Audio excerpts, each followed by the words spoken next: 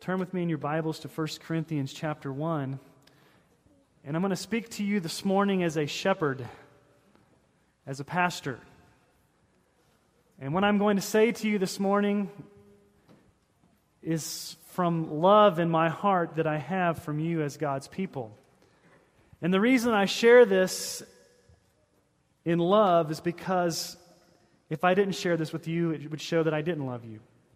So what you're hearing is a journey that I've gone on for a few years now of where your pastor has come and some convictions that I have. So I'm trying to be real transparent this morning because I love you and I love God's people. We can look around in our world today and we can be very discouraged. We can be very depressed. We can be very shocked at what we see in the world. And you might be like me and throw your hands up and say, "We're not in Kansas anymore, Toto." Or, "This is not your father's Oldsmobile." We live in a world that's very different than a lot of us have grown up in. And we can get very discouraged. And we're faced with a looming question. And that looming question that I know I've struggled with is this. In such a secular, postmodern culture in which we live, how can God possibly bring revival? How can God break through the sin and the junk and bring revival? Now we know that God is able to do that. That's not the issue. God is able. And I strongly believe that God is able to bring revival. But the second question is where I want us to spend some time this morning. And the second question is this. If God can bring revival, the second question is this. What is His method? And what is His message in bringing revival to our nation? And I don't want to so much as focus on the nation, those sinners out there. I want to focus on us as Emmanuel Baptist Church. Where the rubber meets the road, you and me as God's people here at Emmanuel Baptist Church, how is God going to bring revival here? What's His method? And let me ask you a very personal question. What are you feeding yourself on the other 6 days of the week? When you come here on Sunday mornings, are you shocked by what you receive because you've had a diet of junk food, cotton candy the rest of the week? What are you spending time on, filling your life with? We live in a world of images and sound bites and iPods and 25-inch, 50-inch, 150-inch Jumbotron TVs, purpose-driven this, program-driven that, megachurch this, megachurch that. We live in a world where we're bombarded with images and messages that vie for our attentions in a culture that screams out that God is irrelevant. And so my question for you, and this hinges very dearly on revival, is what are you feeding your soul with? Is it junk food? Is it cotton candy? And this has a profound issue on revival. Let me be real honest with you. As a pastor, there's a lot of pressures in this world. When I sit there in my office as pastor, and over the past few years, I face a lot of temptations. Because we live in a world where the customer is king. We live in a world where it's about numbers and buildings and budgets. And the bigger your church is, the better. And we got to keep the customer happy, and we got to keep them coming back, and we've got to change the message, and we've got to be entertaining, and I've got to be all this or people won't come to church. And so I'm tempted, and you would be surprised at what comes across my desk and what comes across my email of the experts out there telling me how to grow a church. Some of it's just plain stupid, some of it's shocking, and some of it's just downright unbiblical. And so I, as your pastor, face a temptation. For example, I am tempted with these types of messages. I'm told that what Americans need is better marriages, better families, better finances. And I don't disagree with that. We do need better things. But what I'm told is that I'm supposed to just preach happy principles and a list of do's and don'ts and to tell you to raise good kids and to raise a good family, but it's devoid of any gospel message rooted in Jesus Christ. And that makes no sense. Why in the world would I stand up and tell you to have a better family and a better marriage and a better life and not give you the gospel of Jesus Christ and the power to change His life, to change your life? If what I preach could be acceptable in an Islamic mosque, in a Jewish synagogue, in a Mormon tabernacle, in a Unitarian Universalist church, I have not preached a Christian message. It's got to be rooted in the gospel of Jesus Christ. Or I'm told that what you need is to have your ego stroked, and you just need some positive self-esteem messages from a motivational speaker. You're okay. I'm okay. Let me just give you a little bit of Dr. Phil and Oprah with a little bit of God tacked on. And you just need to reach your potential. You haven't been all that you can be. And so I'm going to give you a little bit of motivational speeches. I'm going to stroke your ego. We don't talk about sin. We don't talk about God's wrath or God's holiness. We don't talk about discipleship or commitment because after all, I need to give you a message that's non-offensive. So you'll keep coming back for more. Or I'm told that what we really need is we really need to give you information on how to vote. Now, what Leroy talked about this morning is important. But a lot of people tell you that we need to make the pulpit a political rally. What we need to do is rally the troops, and I need to give you a political message every week, and we need to storm the gates of hell with power politics. Now, I'm not telling you not to vote, but I'm saying that God works a little bit different than power politics. He works through the gospel. So what then makes a church grow? What causes God to work? And I'm going to stop right now because there's a lot of distractions this morning. Okay? So please, let's stay focused. Sorry, I didn't mean to go that way. We live in an age that's consumeristic. We live in an age that's market-driven. We live in an age where we've got to keep the customer satisfied, coming back week after week. And if we don't deliver something that's palatable, that's non-offensive, that is nice and easy, people will not come back week after week. And let me stand before you as your pastor with love in my heart and tell you that I've come to the full conviction that that has no place in God's house. In a market-driven, consumeristic society where we want to be non-offensive, that has no place in God's house if we truly want to see revival come to God's church. It's man-centered methodology. And I don't care what man has to say. I care what God has to say. I don't care what the pundits, I don't care what the megachurches in California, the megachurches on wherever, I don't care what they're saying about what needs to happen to cause this church to grow. I could care less. What I care about is what God and His Word says about this church in this place right here in Sterling, Colorado. That's what we're about. Is what God says to us today. And so what's more important, the market or the message? The customer or the content? The consumer or the confession of faith? For you see, if we're concerned about the message, then the gospel wins out. If we're concerned about the market and we're concerned about the customer, then that wins out. And very clearly, one of the two will win out if we're not careful. The content, the message, or the customer. A.W. Tozer writes this, and I'm going to read this slowly because he's a man of a lot of words. This was written in the 1950s, okay? So keep this perspective in mind.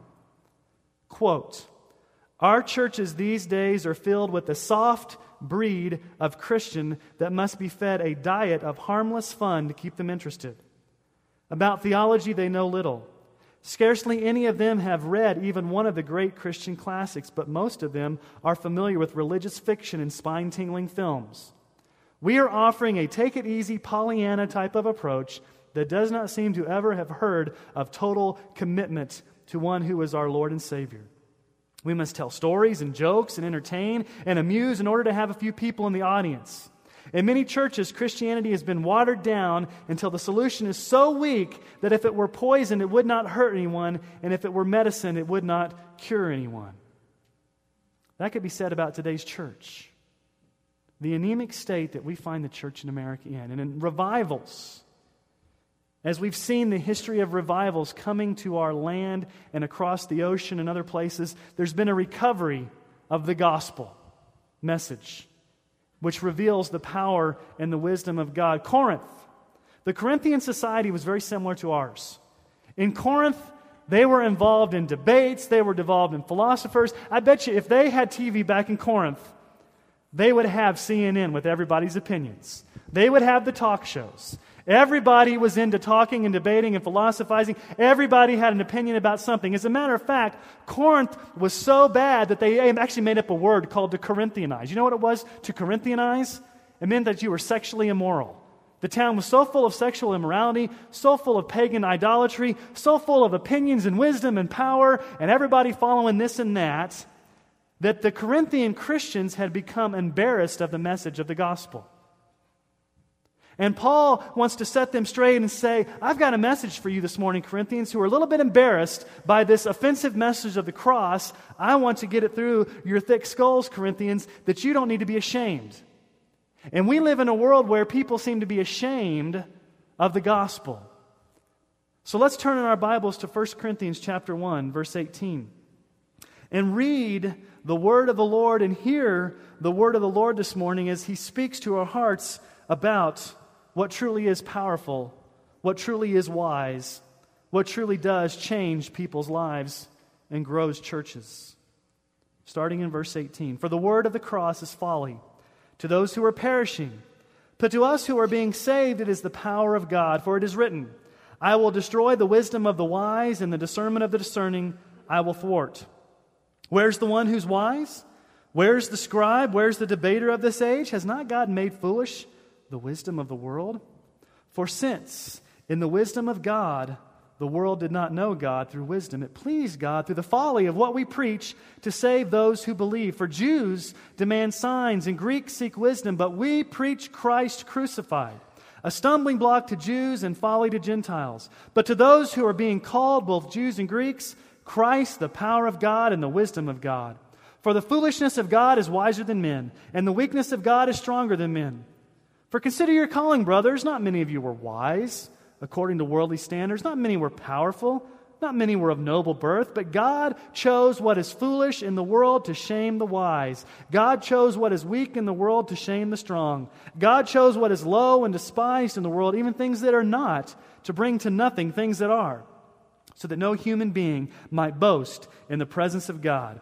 He is the source of your life in Christ Jesus, whom God made our wisdom and our righteousness and our sanctification and our redemption. Therefore, as it is written, let the one who boasts, boast in the Lord. Now, traveling through chapter 2, verse 1. And I, when I came to you, brothers, did not come proclaiming to you the testimony of God with lofty speech or wisdom. For I decided to know nothing among you except Jesus Christ and Him crucified. And I was with you in weakness and in fear and in much trembling. And my speech and my message were not in plausible words of wisdom, but in demonstration of the Spirit and of power, that your faith might not rest in the wisdom of men, but in the power of God. Paul begins by saying there's only two classes of people in this world. There are those who are perishing because they've refused to trust Christ for their salvation, and there are those that are being saved because of the gospel message. You are either lost or you're saved. You're either a child of the devil or you're a child of God. You are either blinded in your transgressions or you're either alive in Christ. And on the day of judgment, nobody's going to be able to stand before God and be right in the middle. You're either one or the other. And Paul makes it very clear at the beginning and says, you are either perishing or you're being saved. And the way that God communicates this message is through a foolish message. A foolish message. Notice what Paul says here. The message or the word of the cross is foolishness, is folly.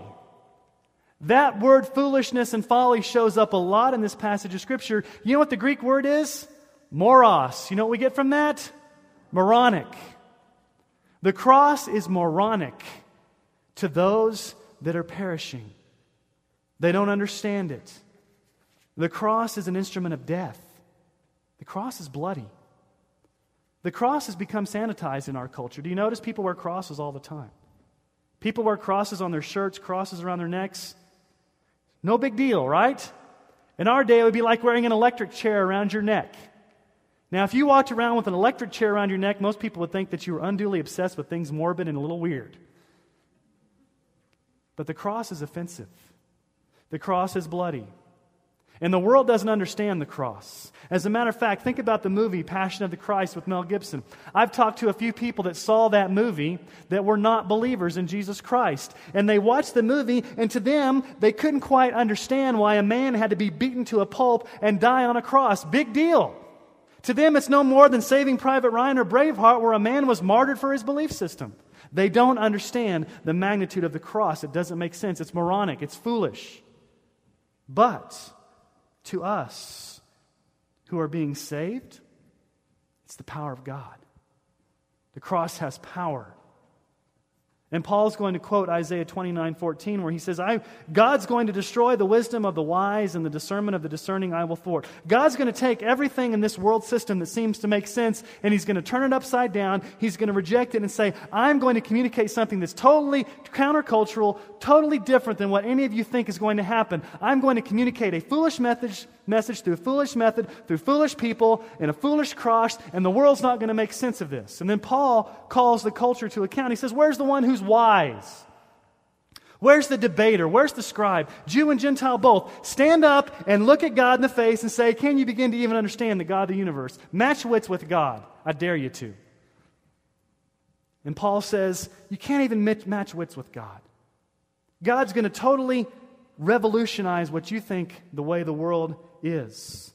And you know what? It grieves my heart, and it should grieve your heart. It should cause you great burden when people in your life are faced with the cross and they reject it. And it is moronic. It should burn your heart to see people walking away from Jesus Christ in rejection. I've been very sobered lately. I'm doing a personal study in the book of Revelation. Have you stopped and thought about the lake of fire for a moment? It's eternal. And those that are not in Christ are going to spend eternity in a lake of fire. If that doesn't upset you or sadden you, then there's something wrong with you. Because Paul says the gospel is the power of God for salvation. And notice in God's sovereignty, He didn't choose to reveal the gospel through wisdom, through intelligence. Aren't you thankful that you don't have to be a rocket scientist to be saved? I'm sure thankful for that. Aren't you thankful that God didn't use marketing and wisdom to get His message out? Notice what Paul says. In God's sovereignty, in verse 21, it pleased God through the folly of what we preach. God uses a foolish method called preaching. A foolish method called preaching. And preaching has fallen on hard times these days. I'm being real honest with you. The things that I get as pastor that come across my desk, they say people won't sit and listen to a man of God stand up, and they won't sit there for 30 minutes or 45 minutes and hear preaching. They won't sit that long. You've got to entertain them. You've got to have things blowing up on stage. You've got to have chainsaws. You've got to have trapeze artists. You've got to have video clips and Jumbotron TVs. And all this fluff, or people are not going to sit and listen to you. Because we might lose the customer. And if we make the customer unhappy, they're going to go down the street where something more exciting is happening. And so we have to try to drum up all this weird stuff to try to get people to come to church. And Paul says, you know what's foolish? Preaching. Now here's what's amazing to me. This is the amazing thing. Let me look you in the eye and say this, okay? I am told as your pastor to be funny and entertaining and amusing, while there are Islamic leaders around the world that are willing to die for their faith and go suicide bombing into buildings for a cause that is totally pagan. They are not shy about what they believe.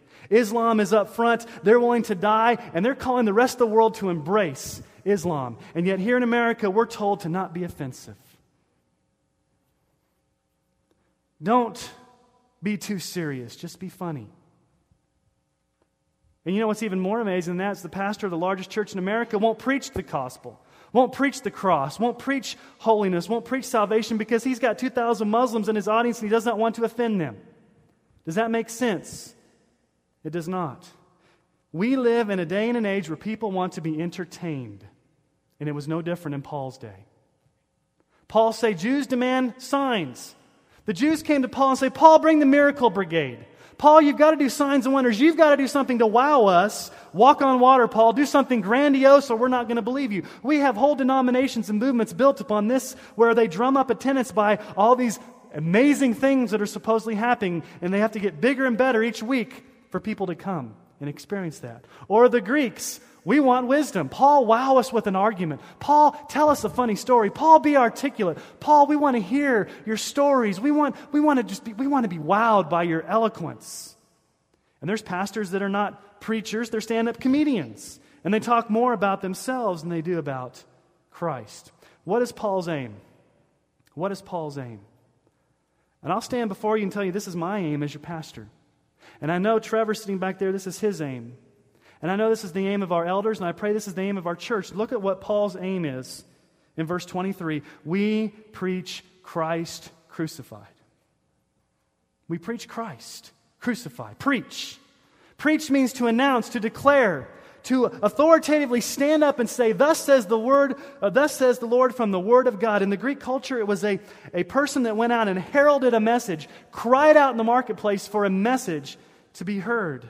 And contrary to what you hear today, it is right and appropriate for a man of God to stand before God's people and say, I've spent months and weeks in hard study to understand what God is saying to His people, and I'm going to stand and I'm going to expound it to you. It's right and appropriate to do that. And preaching is falling on hard times. Preaching is not discussing. Preaching is not sharing. Preaching is announcing. There's a big movement right now to bash preaching, and it bothers me. Let me just be real honest with you. There's a movement called the Emergent Movement, and I will spend maybe a Wednesday night Acts class talking about the Emergent Movement. They are actually telling young pastors, younger than myself, that preaching is useless, it's foolish, don't even bother with it, people don't want to hear preaching. Instead, what you need to do is gather your congregation together and everybody sit around and you just kind of discuss what the Bible says, and everybody kind of gives their opinion, and we kind of walk out and we're better for it. Now, I'm not opposed to discussion. I'm not opposed to Bible study. I'm not opposed to asking questions. I'm not opposed to dialogue, but that is not preaching. There's a time and place for that. And now, what's the message that Paul preaches? We preach Christ. I don't stand up here and talk about myself.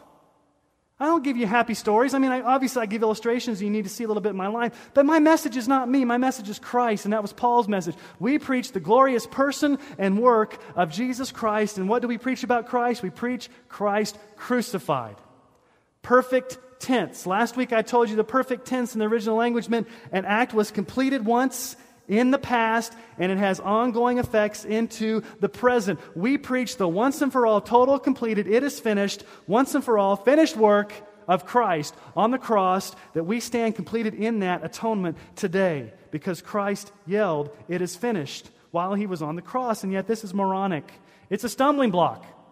It's a scandalon, as the original language says, to the Jews. Why was this so scandalous to the Jews? Because to the Jews, they knew the prophecy from Deuteronomy 21:23 that anyone who was hung on a tree was accursed, was rejected by God. The very proof that Jesus was hung on a cross to the Jews was He's rejected by God. And Paul says in Galatians 3:13, Christ redeemed us from the curse of the law by becoming a curse for us. For it is written, cursed is everyone who is hanged on a tree. Now let me ask you a very simple question. Was Jesus Christ rejected by God on the cross? You bet. If Christ had not been rejected, if Christ had not been cursed, if Christ had not taken the full wrath of God upon the cross in our place, there would be no salvation for us. Christ did become cursed on a cross, but that was because the innocent became guilty so that the guilty could become innocent. And that makes no sense to Jews, and it makes no sense to us who are Gentiles. It's exciting for us that are being saved, though, because notice what he says in verse 24. But to those of us who are called, both Jews and Greeks, Christ, the power of God and the wisdom of God. For the foolishness of God is wiser than men, and the weakness of God is stronger than men. Well, if the message is foolish, and the method is foolish, preaching, what's the means God uses? Well, this is where it gets personal. He uses us, and we are foolish. Notice what Paul says. A foolish means, sinful people carrying this message. Verse 26, for consider your calling, brothers. Not many of you were wise, according to worldly standards. Not many were powerful. Not many were of noble birth. Basically, Paul's saying, you guys were nothing really that big. You weren't all that. As a matter of fact, you guys were actually probably the lowest on the totem pole as far as what the world looks at. And that gives me great encouragement, doesn't it you? Think about it for a moment. Where in the world is Sterling, Colorado? Or Holyoke, or Haxton, or Fleming, or Iliff, or Padrone? We're on the backside of nowhere, okay? Let's just be honest. Now, we're proud of where we're from, but we are on the backside of nowhere. The exciting thing about revival is God uses backside of nowhere, nobodies to advance His kingdom. Martin Lloyd-Jones, in his book Revival, which I'm still reading, makes this quote. I want you to listen to it. Listen to what he says. This is great. You see, when man does something, he likes to do it in big cities, doesn't he not? He does it in a big way, and he feels that this is essential to his success. When God sent His Son into this world, He was not born in Jerusalem, but Bethlehem, the very least of the cities of Judah. It is in Bethlehem, the little villages that people have never heard of, that the mighty things often happen. And this is a wonderful thing. The next revival may break out in a little hamlet that you and I have never heard of. We people in these big cities of ours may be passed by, and God may do this mighty thing in some unknown little place with a small group of people. That can happen in revival. I believe that. Do you believe that? That God can use Emmanuel Baptist Church, Sterling, Colorado, backside of nowhere, out in the middle of the northeastern plains of Colorado, wheat fields, cornfields, millet fields, sugar beet area, whatever else you want to add, to do a great thing. Remember James and John when they preached and they healed the crippled man and the authorities came to them and they got in trouble in Acts 4:13? This is what it says in Acts 4:13. Now when they saw the boldness of Peter and John and perceived that they were ordinary, uneducated men, they were astonished, and they recognized they had been with Jesus. Here we go again. It doesn't matter how smart we are as a church. It doesn't matter how talented we are, how creative, how persuasive, how intelligent, how much marketing, how much man-made things that we put into this. Notice what it says. These were common, uneducated, ordinary men, but what was the big difference? They had been with Jesus. It just takes one child, one youth, one adult, one teenager who's been with Jesus to change the world. And that's all it takes. And if somehow I could talk you into heaven, somebody else could come and talk you out. If I could use my ingenuity to persuade you to get into the gospel and to believe the gospel, and I could do all these things, and we could do all these things, and we, where's God in the equation? He's not. God is not in the equation when it's we. Because notice, what can only God do? Look at verse 30. Only God can transform lives. I'm not persuasive enough. I'm not talented enough. We're not talented enough. We're not savvy enough to actually transform a life. Only God can do that. Verse 30, He is the source of your life in Christ Jesus, whom God made our wisdom and our righteousness and sanctification and redemption. Therefore, as it is written, let the one who boasts, boast in the Lord. Only God can transform lives. Look at these words He uses, righteousness. Only a sovereign God can declare you not guilty before God. That's what being righteous is that declaration legally that you're not guilty before God. Only God can justify a sinner. Sanctification, that's the process where you become more Christ-like. Only God can do that in your life through the power of the Holy Spirit. Redemption, that's being bought back out of slavery in your sins by the ransom price of Christ and His blood. Only God can do these things, okay? I, as your pastor, cannot talk you into those things. You, sitting there in the pew, cannot wake up one day and say, I think I'm going to redeem myself. I'm going to justify myself. I'm going to sanctify myself. I'm going to make myself a better person. You cannot do that. Only the sovereign God can do that. But I think that our world has forgotten that. Because you look around at so many pastors and churches and this and that, and they're thinking what's going to change people's lives. Marketing, man-centered methodology, human wisdom, weird stuff, fluff. No, it's the power of God. The power of God. But then God calls out foolish ministers. Okay? I'm a fool, I admit. Foolish ministers. And in a sense, I am a fool. Because think about this for a moment. If the world hates the message of the cross, and it's offensive to people, and it doesn't make sense, and it's something that's not palatable, then why in the world would I stand up and preach it every week? That sounds foolish, doesn't it? What am I doing up here? Why in the world am I standing up here preaching something that I know is patently offensive? And that's why so many pastors are willing to be tempted to change the message, because they get confronted with the fact that if I preach the truth and the whole truth and nothing but the truth, so help me God, I might lose people. I'm going to be real honest with you this morning. And hear my heart. I don't really care, okay? Now, I do care about your soul, and I care about your life, and I care about your eternal destiny. But if I'm here to please men, and I'm here to give a message that's palatable to men, and I'm always trying to be like a chameleon, going towards the whims of men, then I'm living a ludicrous lifestyle as a pastor. I need to be concerned with what God says. And if I say something that's offensive and people leave, I pray for you, I love you, but I've got to stick to what God says. And here's the kicker. I get an email each week from this organization called Voice of the Martyrs.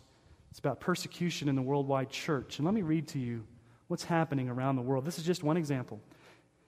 Infuriated by reports that Christians were scheduling revival meetings at the Indonesia Evangelical Mission Church in the Aceh province, a militant Islamic mob set the worship center ablaze on September 1st. Local Muslims from the town of Siompi reduced the building to ashes in an attempt to wipe out those in their province not bowing down to Allah. Church members have moved their worship services to a local house as they refuse to buckle under Muslims' attacks. Now let me ask you a question. We have pastors and missionaries and brothers and sisters around the world who are willing to die for this message and have their churches burned down and be beheaded and being dragged into courts and killed, and I'm told to lighten up and be non-offensive. And I'm the first to stand up and say, shame on me and shame on us. How flippantly we treat the gospel of Jesus Christ when there's people dying for this around the world. And that's why people from other countries call us in America lightweights. They really do. They say, you have no idea what it means to stand up for Christ. You're in your cushy little churches where you have carpet and air conditioning and heat, and you've got cushiony chairs, and you're worried about whether the pastor's going to get done on time so I can go to the restaurant and get my $20 meal, while there's people living in mud huts, worshiping God in fear of somebody coming in with a machete and chopping off their head. Now, I'm not here to scare anybody or lay a guilt trip, but shame on us for not standing up for this truth in a world of compromise. Now, here's a question. Why preach it? If it's so offensive and people are willing to die for it, and it's the gospel message of the bloody cross of Christ, why in the world preach it? Well, notice what Paul says. And if you have the NIV, I'm going to pick on you just for a minute, because there's probably not as very good translation in NIV as there is in the King James and the New American Standard and the English Standard Version. And I, when I came to you, brothers, did not come proclaiming to you the testimony of God with lofty speech or wisdom. Why do we proclaim this message? Because it is the testimony of God. The testimony of God. It is God's very word to His people in the inscripturated word of the Holy Bible. It's not my opinion. It's not your opinion. It's not what some people thought up. It is God's very testimony of Himself to us. And so, because it's God's testimony, I'm bound to preach it. I'm not preaching myself. I'm not preaching opinions. I'm preaching God's testimony about Himself that He's urged me to proclaim. And that word proclaim was often used of going out and announcing the word of a ruler that gave you the authority to go out and speak on their behalf. And so I see myself this way as a pastor. I am commissioned by God Almighty to give His word to you, not my word. The word of God, His testimony.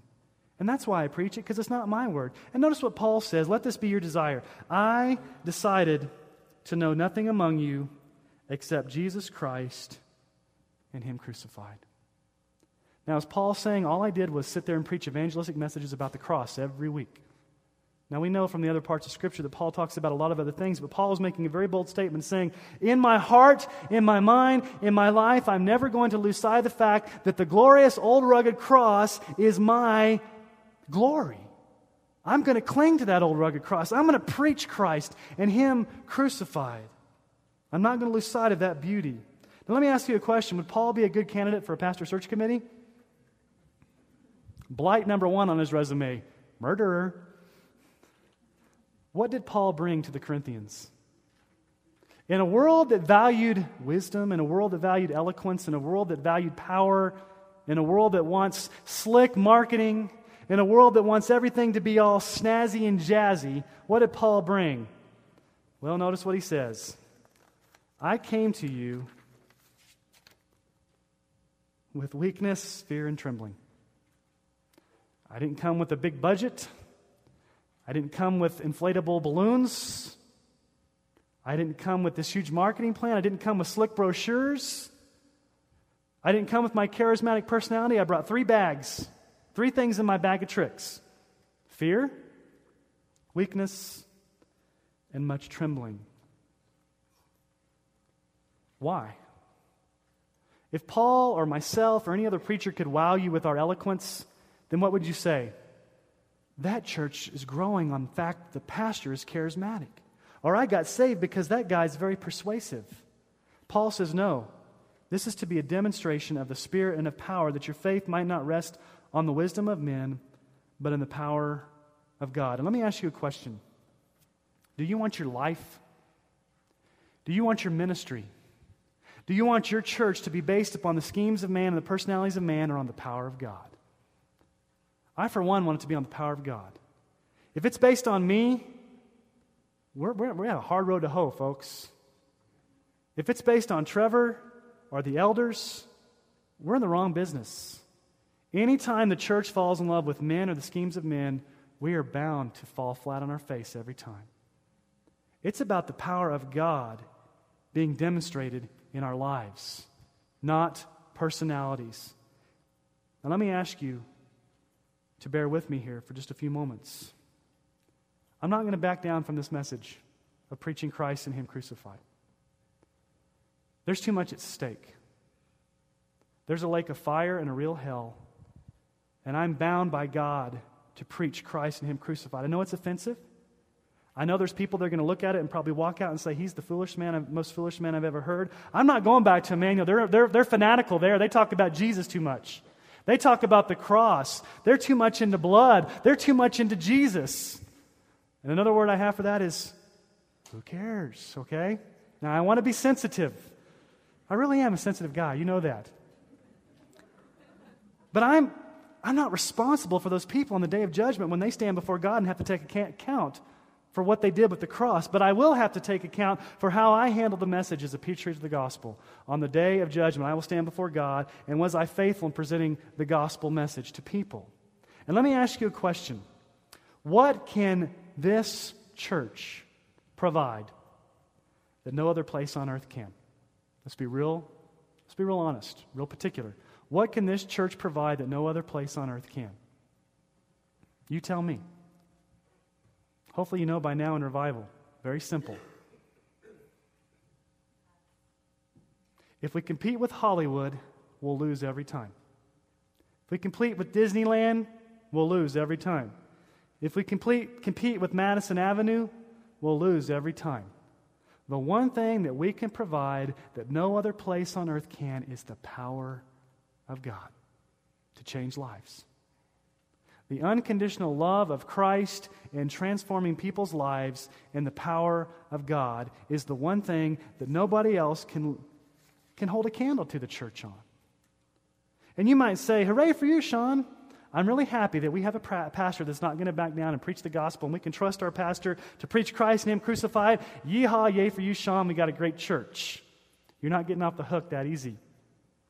You have a responsibility as church members to be just as much a part of this gospel message as I do as your pastor. And I want to ask you again to evaluate some things in your life. What are you feeding on the other 6 days of the week so that when you come here, you're not shocked? Or you're not gagging because you've got too much coming into you? What are you feeding yourself on? If you're listening to Christian radio and Christian broadcasting, is it sound theology where they preach Christ crucified, or is it a bunch of weird stuff? And if you have any questions, come see me, because I'll let you know what the weird stuff is. Because I know what the weird stuff is. Are you prepared to hear God's word preached when you come in? Are you walking in with an attitude of prayer saying, today God's going to speak to me? And let me be a little bit more specific. I truly, strongly believe revival will not come to this church if there is relationships that are not healthy. So if you have unforgiveness in your heart, or you have lack of reconciliation, or you're at odds with another church member, you need to get things right before you walk in those doors, or before you walk out those doors, so that we're people of love, that we're a people that when the world sees us, they will know us. They'll know we're Christians by our bumper stickers, right? They'll know we are Christians by the little fish on the back of our car. They'll know we are Christians by how loud we turn up K-Love. They'll know we are Christians by what? Our love. Speak the truth in love. Now, I'm done, almost. May it never be this. May it never be that if God does in His sovereignty bring revival, and I pray He does every day, and we see people getting converted to Christ, we see people getting saved, we see people transformed in their lifestyles, we see the community transformed, we see reconciliation, we see families brought together, we see some major work of God, that we never, ever sit back and pat ourselves on the back and say, look what we did. Our worship team was so awesome. Our pastor was so awesome. Our youth group was so awesome. Our children's ministry is so awesome. Everything about us is so awesome. God is just so awesome to have. I mean, we're just so privileged to be for God to have us on His team. We. May it never be so that we pat ourselves on the back, and that's a sin, by the way, a sin of pride to say we have generated. And let's not worship the new building, by the way. Let's not just sit there and think, well, once we get the new building, that's going to be the magic bullet. That's going to be the key to everything. Once we get the new building, then we'll really start to see God move. Let me tell you something. God could wipe out our building. God could wipe out this building. We meet in homes or we meet in mud huts, and God could still do a move of God. He could still do, because the church is not where we go, it's who we are. This is just a building. You guys are the church. We're interconnected in divine unity through Christ.